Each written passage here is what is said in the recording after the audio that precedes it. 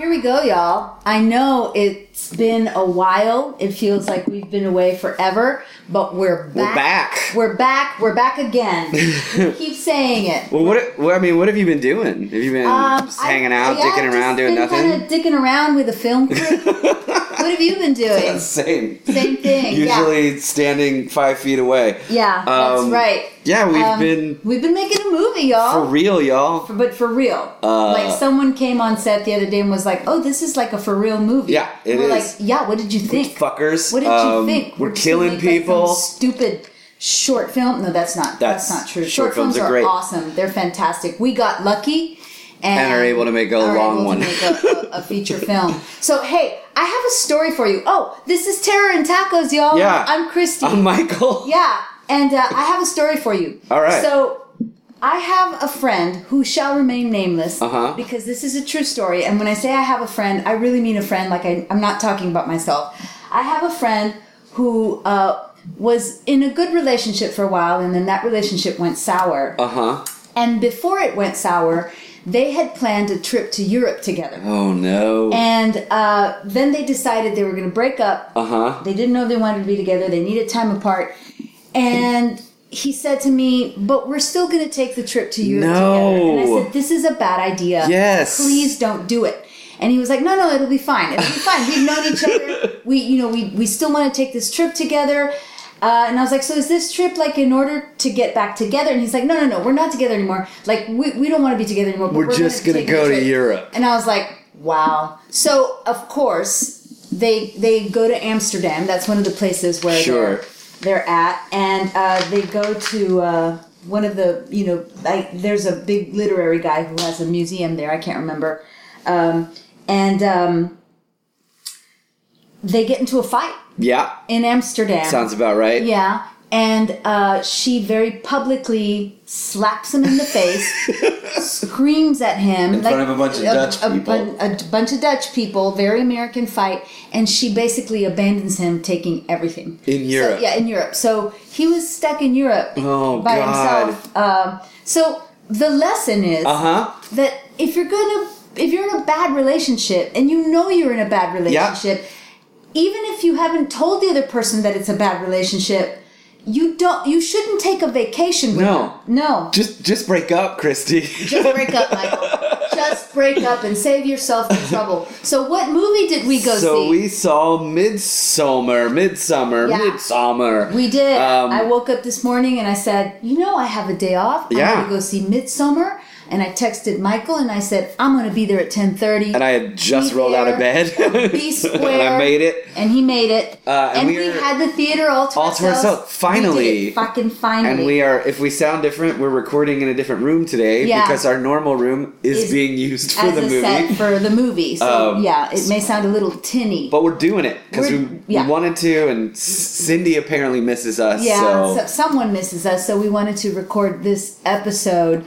So Midsummer is directed by the now legendary Ari Aster, right? Ari Aster, who did Hereditary. Which we have very publicly made clear that we fucking hated. Yes. Despite what a lot of people thought. Yeah. So I admit I came into Midsummer trepidatious. Mm-hmm. I was trying to keep an open mind and an open heart. But hearing all of the already people giving it hand jobs like Hereditary, I was a little leery.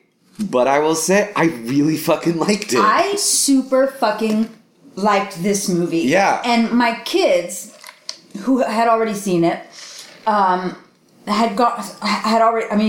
saw it and they both texted me separately and said, "Mom, I think you're gonna like this movie."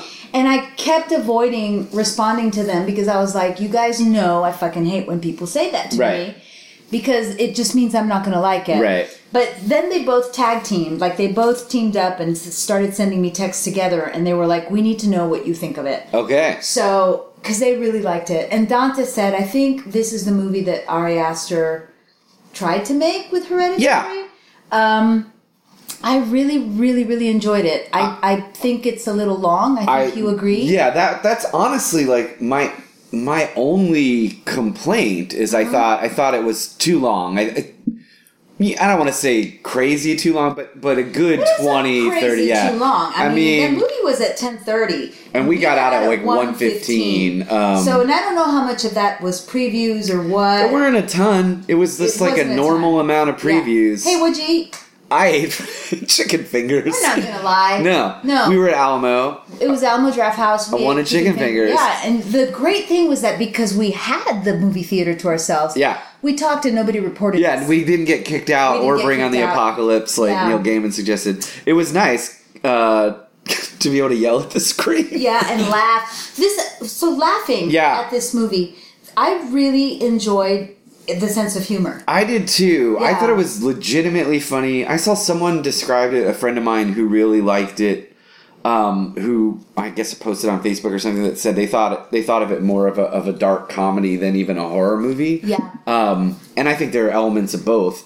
But yeah, it's legitimately funny, and the group of actors they got, I was going to say kids, but the young people. The young people. Which is Florence Pugh is the lead, and then great. A guy named Jack Rayner plays her boyfriend. William Jackson Harper, who's on The Good Place and is a good Dallas boy, is in it. A guy named Will Poulter, who was on Bandersnatch, who was in Bandersnatch.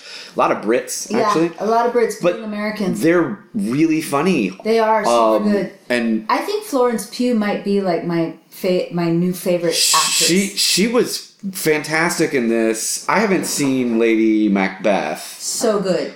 She's the lead in this? She's the lead in Lady Macbeth. I've heard she's really good at that. She was great in Malevolent. I like everything. I mean, everything I've seen her in. She's an English actor who... None of them, like, their American... Is perfect. Was perfect. It's perfect. I like it when... To the point where I was surprised that... I really like it when people of other nationalities play Americans. Yeah. I do too. I think they get us. They're good at making fun of us. Yeah, they are really good at making fun of us. I just, so for those of you who don't know, Midsommar is kind of like in the tradition of The Wicker Man and The Devil Rides Out, and some might even say The Lair of the White Worm. Yeah. So the thing that you missed. I missed because I woke up because you woke late. up late. Well, you didn't wake up late. You didn't know that I was going to the movies. I was already there. They had a really interesting documentary before the feature, like they usually do. And it's an article in Fangoria that I'm now going to have to go look up because I was trying to text you and read the screen at the same time. And it talks about a subgenre of horror that, unbeknownst to me, is, I think, one of my favorites, and I didn't know it had a name. Yeah. And they call it a folk horror. Yeah, I had never heard that term. Yeah. But it makes perfect sense. It makes perfect sense. And folk horror is The Wicker Man, Lair of the White Worm, The Devil Rides Out, anything that has kind of pagan, folky, supernatural. Do you think The Witch falls into that? Yeah, they absolutely cite The Witch. Like there's a whole list that now I'm going to have to go watch all of them. But they talk about The Witch, and it's anything that it very rarely includes violence in a modern sense. Right? Okay. It's more about mood and atmosphere than it is about plot. Okay. Quite frankly, it's about creating a sense of dread. Yeah. And it mostly deals with people like fish out of water type situations, desperately trying to acclimate to where they are, not knowing if dealing with a personal thing like always. Yeah. And that their surroundings are usually very tied to nature. Okay. And overwhelming. Yeah, so this fits perfectly into that. So this is definitely folk horror. And it should be said, because it's easy to get, I don't want to say misled, but to maybe think you're stepping into a different movie. I mean, all I heard about this, and I made it a point not to read about it and not to read interviews with Ari Aster since I feel bad. I've seen him interviewed once, and I thought he came off like an arrogant prick. So I've held it against him. He might have just been having a bad day. Or a good day. I don't know. He had a hit movie. But the one thing that kept getting sort of posted and published about this was Jordan Peele thinks Midsommar is the greatest horror movie ever, or whatever. Some form of that. And I was like, okay, so now we just have these like two new horror directors just sort of having a circle jerk. But I'm always skeptical when people say the greatest horror movie ever. And again, I really like this movie, but you're not going to be scared. I mean, you might be on edge or feel tense, but don't expect like quote unquote scares. Right. It's not about that at all. It's not about that. It is about a prevailing feeling of dread from the moment, from the minute the story opens. Yeah. You know something's wrong. It's not going to end well. No, it's not going to end well for all of them. For everybody. I think for one of them it ends okay. One of them it ends pretty great. It starts with spoilers, y'all. So we're going to have spoilers. It starts Florence Pugh. She has a sister who is bipolar. Right. She's very worried about her sister because she hasn't been responding. She sent a weird email and now it's kind of disappeared. Right. And her email says something like, everything is black. Mm-hmm. Mom and Dad are coming too. Goodbye. Yeah. And so the movie opens, and it's pretty brilliant. The movie opens with her making a phone call to her parents late at night, and she's like, "Hey, such and such has I can't get a hold of. I can't remember whatever her sister's name is. But she sent me a weird email, and this is intercut with a scene of the parents in bed. They're already asleep because it's late at night, but you know they're dead, man. You know they're dead. You know something's wrong. And then we get introduced to Florence Pugh's character. Her name is Danny. Yeah. We get introduced to Danny's boyfriend Christian. Right. And they're having problems. Yeah. It's just like a young relationship, two people who should not be together. And he even, when we see him with his friends, like, he's clearly wanted to break up with her for a year. And doesn't know. It's a situation where, one of them is going through a bad thing, and so the other one feels like a dick for breaking up with them and kind of abandoning them in their moment of need. But here's the truth, y'all. Like, if you just don't want to be with a person, you're not doing them any good by being with them just because you feel like they're going through a bad time. Sympathy is not a reason. No. Hashtag just break up. Hashtag just break up, because otherwise you're going to end up in some foreign country taking part in a ritual that you had no idea what the fuck you were taking part in. So it even comes out, so she finds out that in a horrific way, her sister killed her parents and herself. Right. With carbon monoxide. Right. And I will say this. That was a terrifying image. And there's another image and we'll get to it in the ritual when we get to Sweden.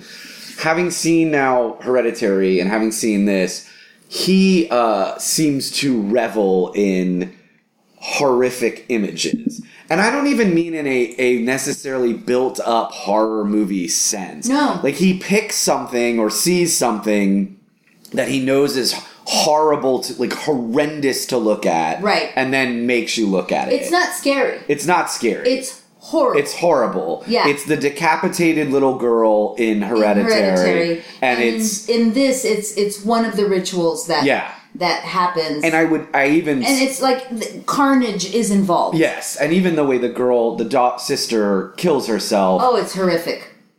Absolutely. And doesn't necessarily, I don't know. I don't want to say it's unnecessary. I mean, it works, and it's clearly like she's not just dealing with death in the family. She's dealing with this horrible, sort of inexplicable illness. Thing. Yeah. I mean, I don't. But it's not like he just we're gonna see her with the fucking tube in her mouth. It's not just hinted at. Right. He shows you that shit. Right, and you're against that. I'm not necessarily against it. I don't consider it scary. Right. I think it's something different. Right. And I think part of the problem with Hereditary is people were like, oh my god, that scene with the little girl is terrifying. Like, no, it's not. It's not. It's horrible. It's horrible. Right. And those things are different.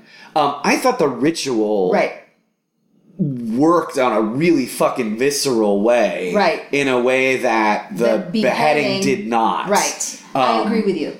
Because it seemed born out of the plot. So why do you think because I totally agree that those images are not scary. They're just kind of like, fuck me. Yeah. Like, why am I looking at this?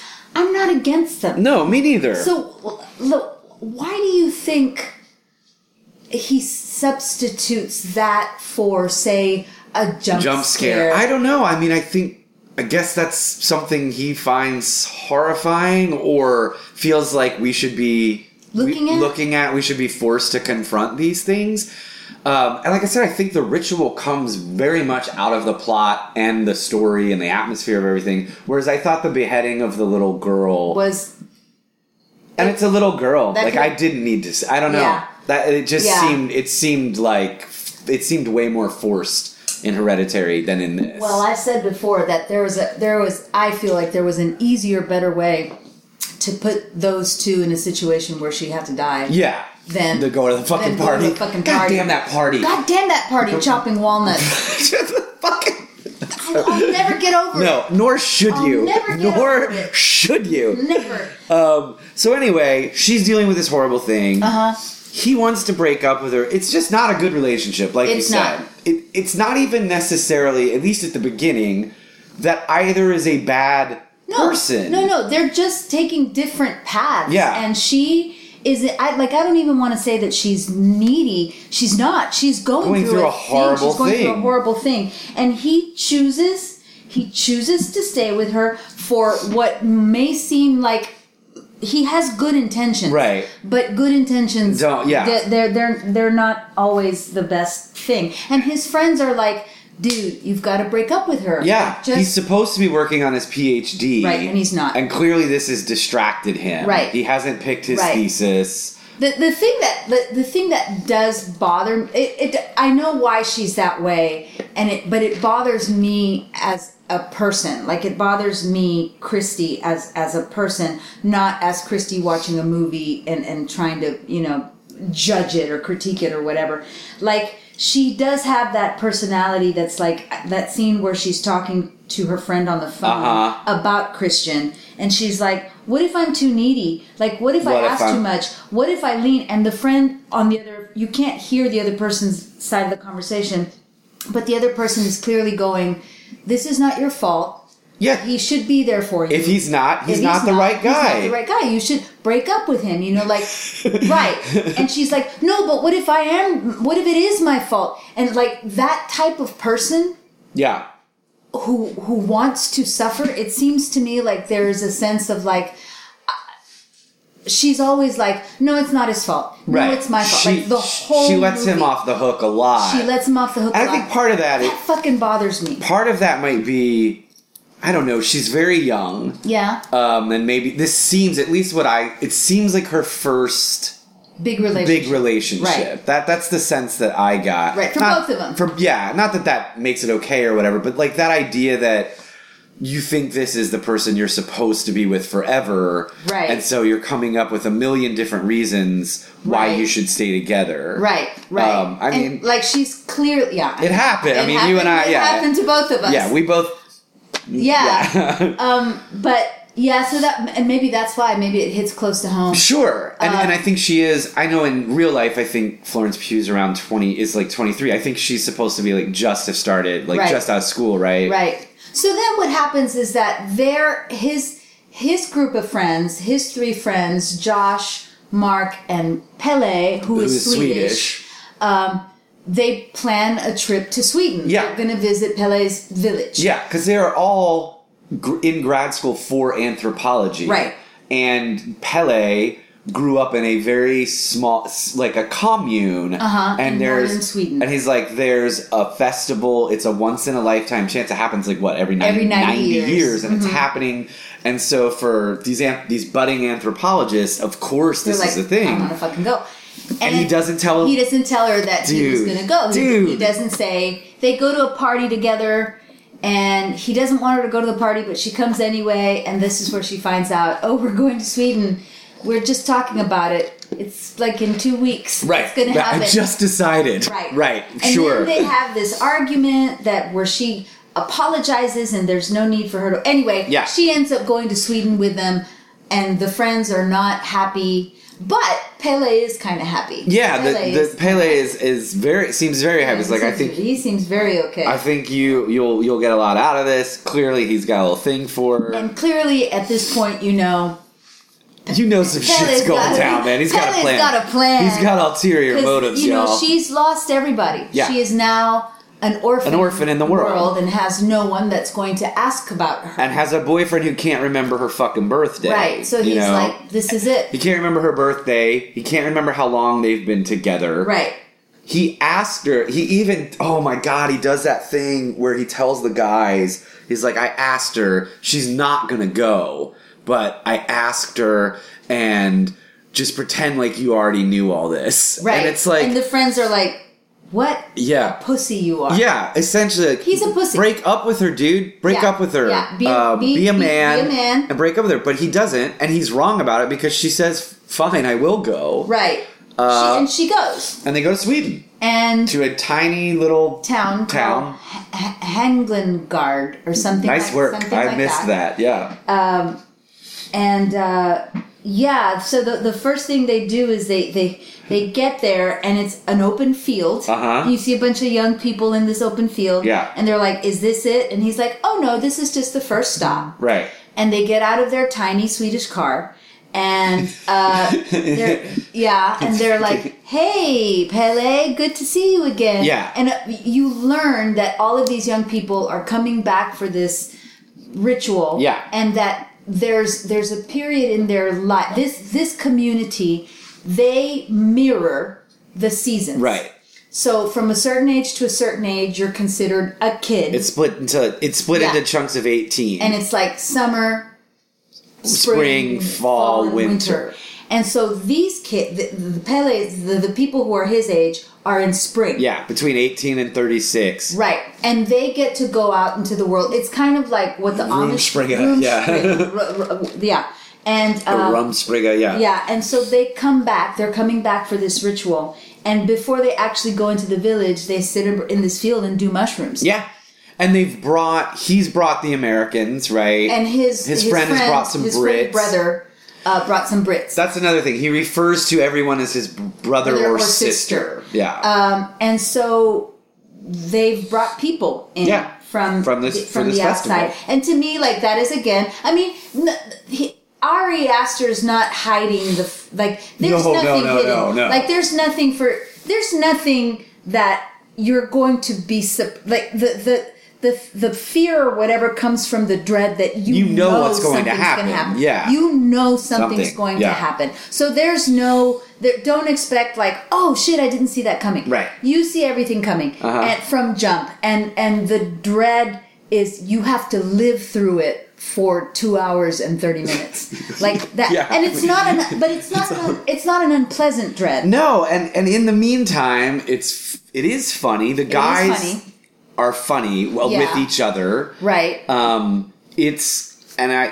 one thing we did say about Hereditary, we never took this away from it. This, like Hereditary, is fucking beautifully shot. Oh my God. It's so gorgeous. And it is interesting, and I know I had mentioned this when we had talked about trying to go see this earlier, having just visited a place where the sun doesn't go down, really. It's such an odd... You watch an entire horror movie and it's sunlight the entire time. That's right. And it's weird. It's unnerving. It's unnerving. It really is. And even being in that situation, I really liked it. I don't want to say it was unnerving, but it's fucking weird. It's weird to be outside when it's sunny and to ask someone what time it is, and they're like, "Oh, it's 10 o'clock at night." It's a very strange. And there is a little scene. And the kid when he streamed is like, "Oh, that's not. I don't like this. I don't like this. This is wrong. not right. There's something about this that's wrong." And it is odd. It's very odd. Yeah, it's it's beautiful to look at. So, there goes a squirrel. Nice. So she takes the mushrooms too.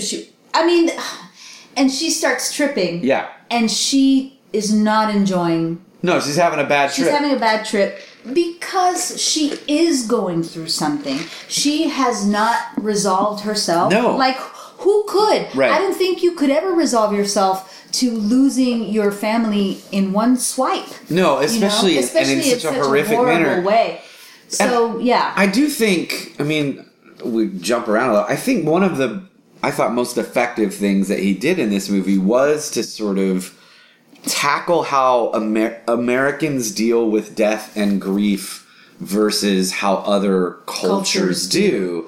And that, not to say she should be over no, there's no way. No. But that she hasn't even really allowed herself time to grieve. To grieve. Everything about her is like, no, it's fine. I'm fine. Yeah, I'm fine. Even if she starts to, she apologizes for it. You know, it's this idea that grief should be private. Or that it's embarrassing. Yeah, if it's public, it's embarrassing. Right. And this culture feels very differently about it. And it is a very extreme example sure. of like how to handle death, but there is that beautiful scene. Like there's that one scene where Pele says to her, "Do you feel held by him?" Right. Like, do you? He's talking about Christian. Yeah, he's talking about Christian, and he says, you know, because he's holding her hand, and it's clear by this time that he's got a thing for her, and she's like, "Oh no, Christian might walk in," and he's like,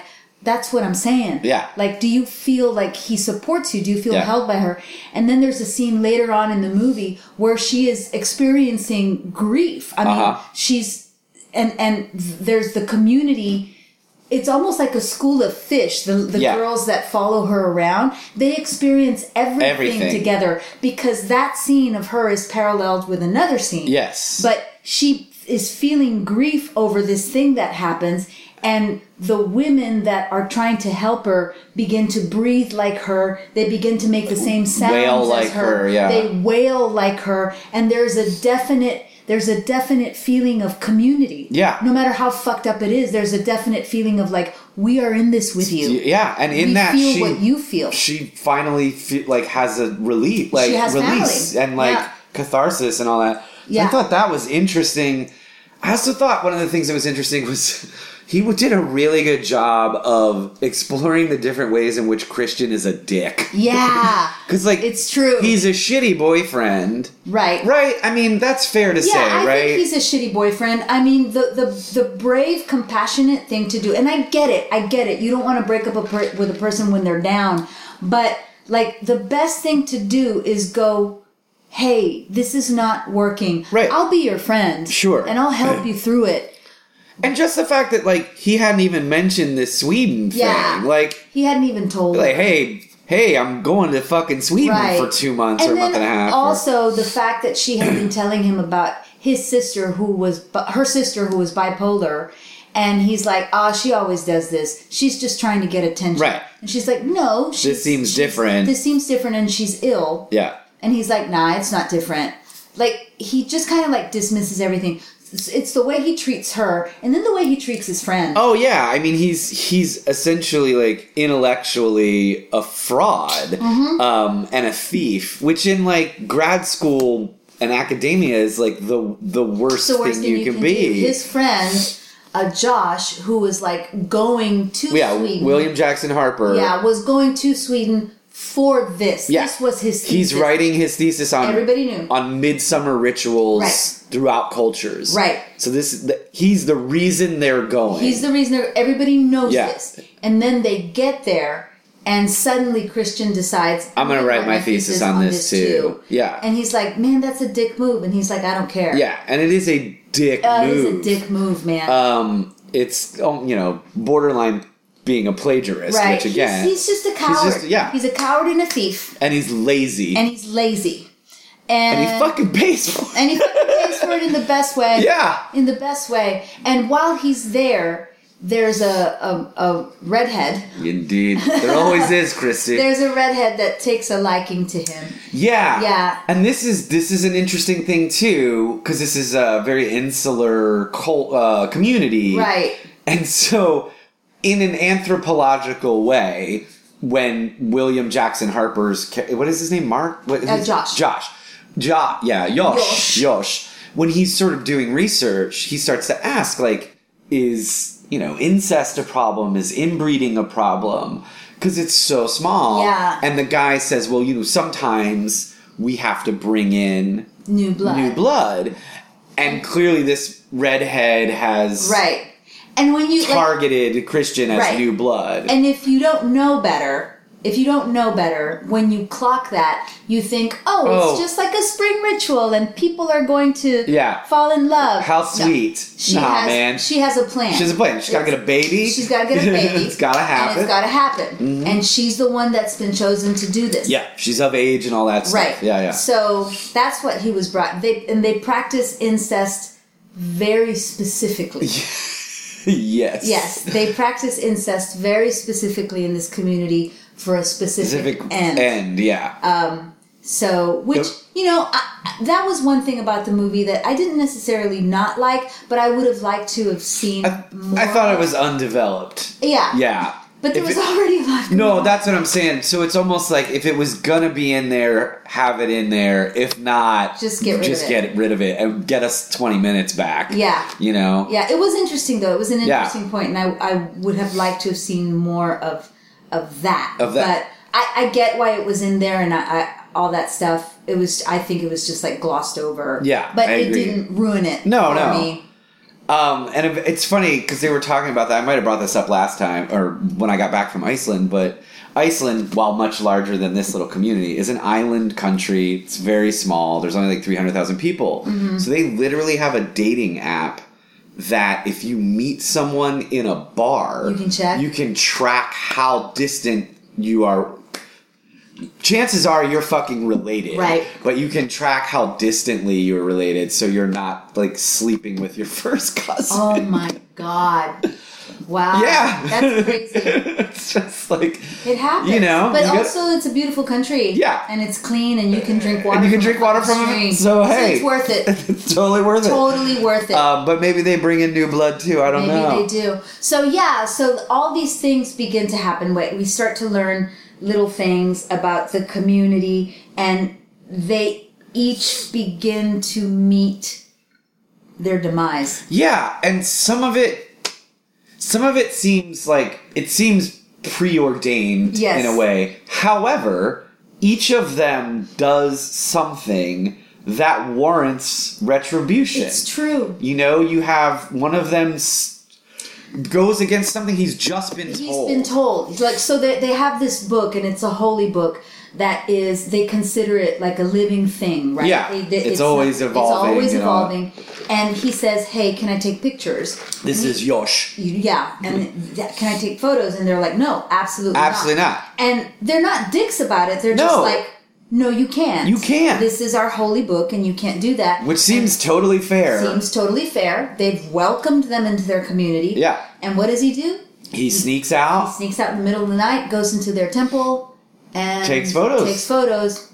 And gets... Sorry, Josh. Sorry, Josh. Josh, you ain't gonna make it. And then the other one, Mark... Right. Pisses on, like, the ancestral tree. Literally. Right. Literally pisses on the ancestral tree. And... doesn't even apologize for it. No. He's just kind of like... I just had to pee. I didn't know. I just had to pee, man. I didn't know it was a holy tree. And they're like, well... yeah, you're going to pay for that. You're going to pay for that. And then there's the other couple, Connie and Simon. Yes. Who I think they were just brought over expressly for this. Yeah, I think so too. That's right. Yeah, because the other dude, Ingmar actually does bring them over... as an offering. Because then he's offering himself. He wants to offer himself. Yeah. Bold move. And they get them before they can leave. Right. Because they're sort of freaked. Yeah, they're freaked out by the very first ritual that they witnessed. Which is... it was gorgeous. The Vikings actually did that. Yeah, man. I can't remember what it's called. And I learned this watching that awesome show on Netflix called Norsemen, which I still need to watch. They make a huge joke about it, where it's like once you reach, because they divide their lifespan into 18, right? And so once you reach 72, it's time to die. Yeah. And like Pele even makes a joke about it, and they're all like, ha ha ha. And you're like, no, they're serious. That's how it goes. So the Vikings at some point in their life, in order to not be a burden to the community, they're like, I'm just going to go out into the forest and kill myself. Oof. Yeah. And that ritual is the one where it's just like, yeah, I turned to look at you, and you were like, oh my God. God damn it. Yeah, and I laughed out loud, and I don't want to. I didn't want to seem like an ass. I think that's the only response. But I was like, holy shit! I really do think that's the only response you can have. Yeah, because either you're gonna walk out of the theater because you can't handle it, or you're gonna laugh, which I actually think is part of what he's going. I know. It's so over the top. Over the top, and then they pan the crap like you know what's going to happen, but you don't know what's going to happen, and he does a beautiful pan of the people who are there to witness the ritual, and there's one guy holding a giant hammer, and you know. I mean, you literally you turn to me and you're like, well, you know what that hammer's for. That hammer's for. Like this, there's a reason the guy's holding a giant hammer, and then you find out. Yeah. Because sometimes the ritual doesn't work. It doesn't work all the time. It needs the hammer. You need a giant hammer. You need a giant fucking hammer. Oh, good God. Oh, good God. And he gives you hints throughout. He uses these, I don't know, would you call them murals? Yeah. So he sort of uses these murals throughout that tell you what's going to come. Much like you would see like in a church in a chapel or something. And so you get these glimpses of what's going to come. Right. I mean, if you can put two and two together. And so you kind of know Christian's demise. Right.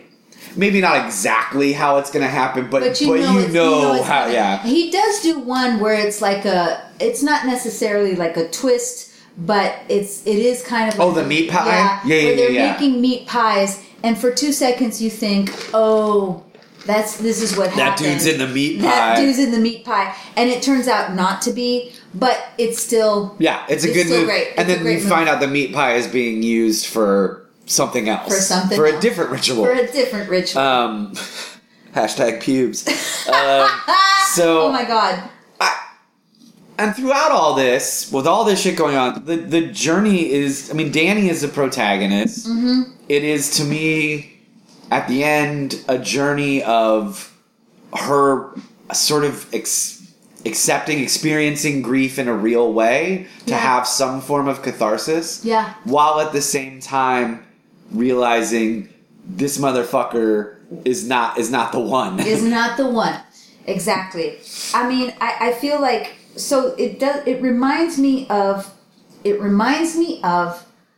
The Wicker Man. Absolutely. Which he clearly is paying homage to. He's not. I think it's one of his favorite movies. Yeah, I don't think there's anything wrong with... In the way that Sergeant Howie in The Wicker Man comes to the island and has no idea what's happening, and everything that happens to him has been preordained. Uh-huh. He thinks that everything is happening spontaneously, and every single thing that has happened has been set up to happen. Set up perfectly to happen. Yeah. They know who they've brought to the island. Yeah. In that way.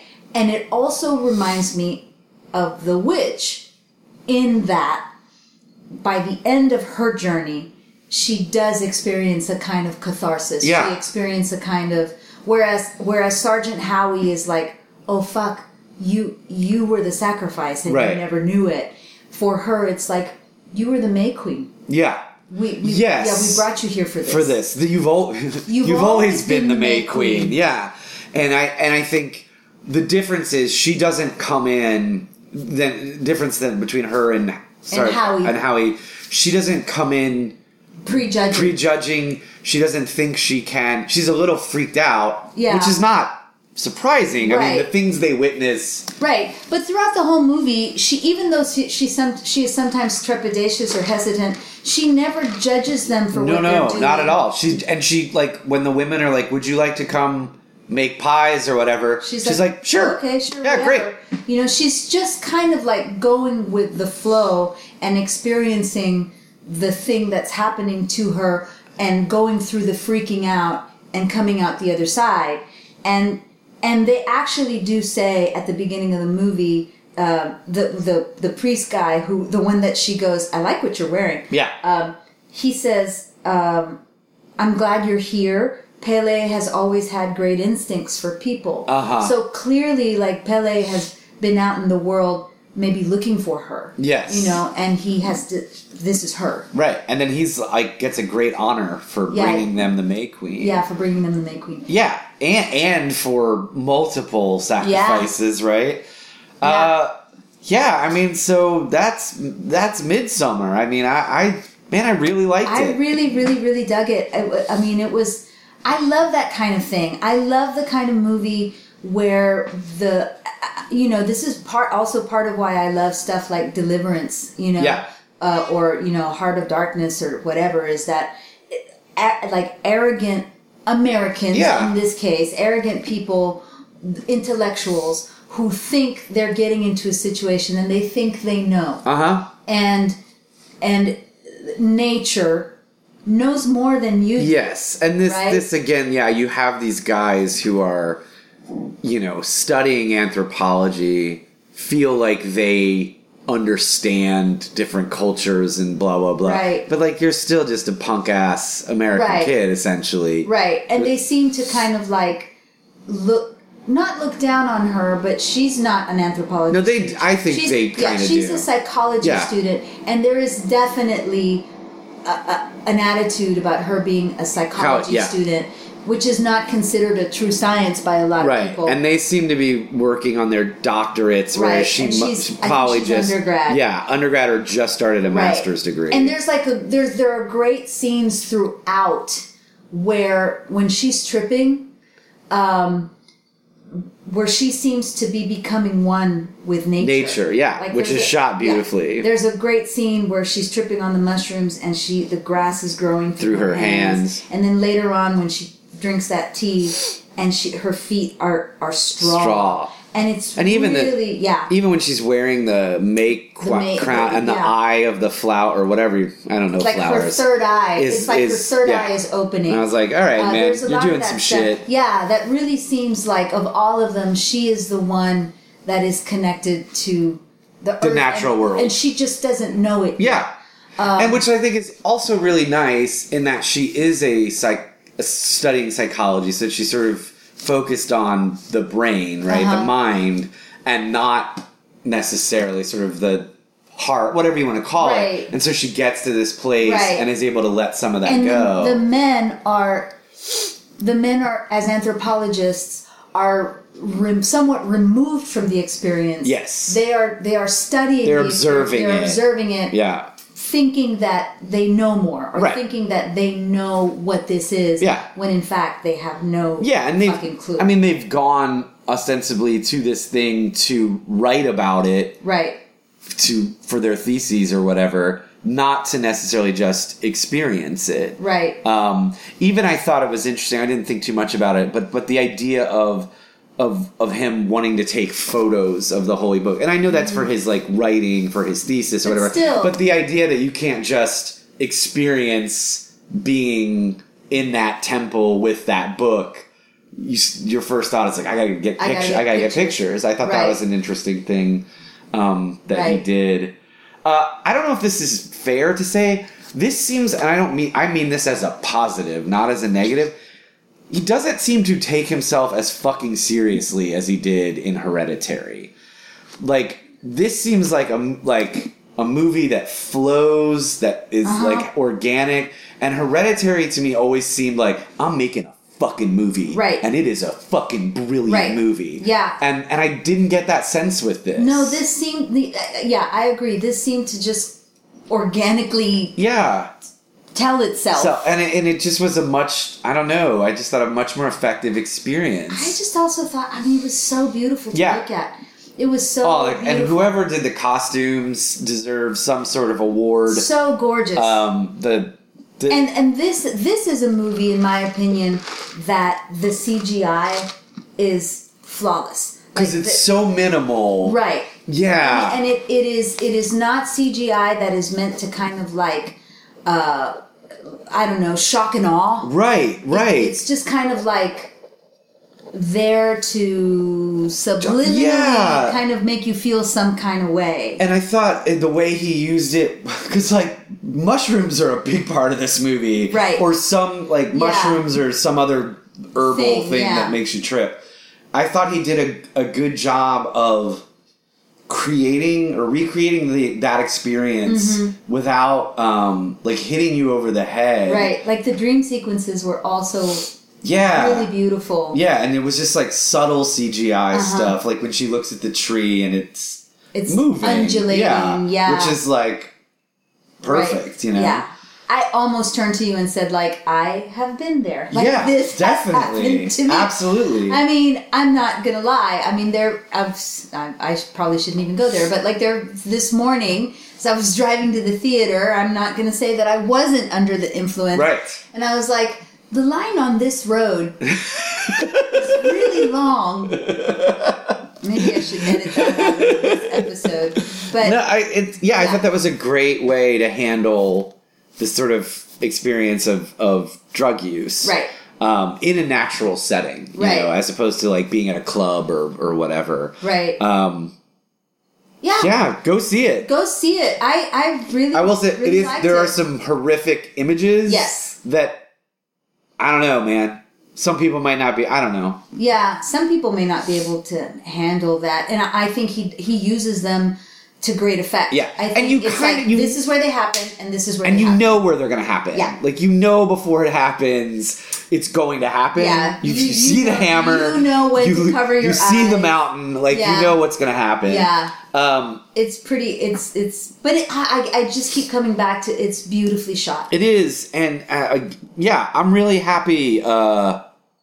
I don't know. That sounds weird. I'm happy that I liked it. I'm happy but that I am. liked it because like we were getting this reputation as people who hate everything. And we don't hate everything. And we specifically very much hated this dude's last movie that some people are like think it's the most brilliant movie ever made. I know. So. And so I think we were both kind of like, I'm trying to go in with an open mind. But it's hard. But it's going to be hard because I know how I feel about this other thing and this guy and what he said about Stanley Kubrick. But like, I really liked it. Yeah, it's great. I would highly and I would say it seems like it's been out for a while because I know we've been in like a cave for the last month. If you can see it in the theater, it's better. Man, just the way it's shot, the colors, all that, the sound. Don't wait. The score is great. Oh, the score is beautiful. And the way it's shot, some of those wides are like so gorgeous. So, don't wait. So let me ask you this. I wrote this question down. Since for the last 2.5 weeks, longer than that, but for 2.5 weeks, basically all we've done has been on a movie set. Yeah. Sometimes overnight. Right.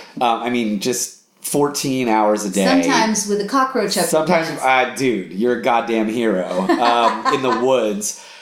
Did you catch yourself watching this movie differently? Oh, yeah. Me too. Absolutely. And I haven't even been directing, but I've been around the monitors and hanging out and all that. I absolutely did. It was almost impossible not to. Yeah, and I have to tell you, it's really great. And not just this movie, but just a few movies that I've been watching these past few days now that we've had like a few days off. It's all I can think about. Yeah. It's all I can think about. And it's a good thing, and I think it's a good thing. Like, it's not it didn't ruin the experience for you. But it's like, I've caught myself in the past few days watching some films going like, oh, I know how they did that. Yeah. I know how they did that. Or, oh man, is he going to rack focus to this guy? Exactly. Yeah. But it was fun. That was also a fun part of it. And it's also been a super fun thing about this past week is always I think we're both learning so much. Oh, absolutely. Yeah. I think everybody is, and we've been lucky enough to work with to be working with some really incredible people. We have like some amazing film people that we looked at that have been so patient with me. You know, I'm a theater director, and so I tend to see everything in the wide. Yeah, sure. You know? And I like wide shots. I think they're beautiful. And I've been so lucky to have people in my ear going like, I know you like the wide. I know let's get this, but let's get this just to have it. Yeah, we're gonna want it. And they're right. Yeah. Well, and at the same time, I feel like there's been a nice flip too because they've gotten to work with theater actors, and they're like, whoa, they know their lines. That's shocking. Yeah, that's nice to hear. Yeah. So it's been this awesome situation of cross pollination. Yeah. Where I hope we can keep it up. I do too, and it's but I did think it was funny while watching today, and I mean I watched Sixth Sense the other night, and you can't. I mean, it's all we've done. It's all we've done. It really is all we've been for the past few weeks. Yeah, so it's really great. It is. So go watch Midsommar. Yeah, get out there because I don't know that's gonna be out much longer in the theaters. Right. And it's. I mean, if you watch it on your TV, it's fine. But the way to watch it is on a big giant screen. Yeah. So now, Michael, I have a tea that has some properties for you. Okay. So I'm just kidding. I trust you. I'm sure it's gonna. That's my favorite fucking line. What does it do? It has some properties. It has some properties that you know they're just. It's gonna be great. Why is this bear here? It's a bear. Oh no! There's like, are we gonna ignore the bear? It's a bear. Okay. Next scene. Also, if you're in a shitty relationship, just break up. Just break up. Just break up. Even if he or she isn't a terrible person, it's not about that. Just break up. It's you. It don't and for God's sake, don't go to Europe. Don't go to Europe. Don't go to Europe with them. Paula. Oh my God! Don't have a party in the fucking mind, Paula. You're the worst. All right, guys. We're so glad to be back. Yeah. I cannot promise you that we're going to be back next week. It might be a few weeks. It may be a few weeks, but we will come back and we'll chat with you soon. Bye. Go watch Midsummer.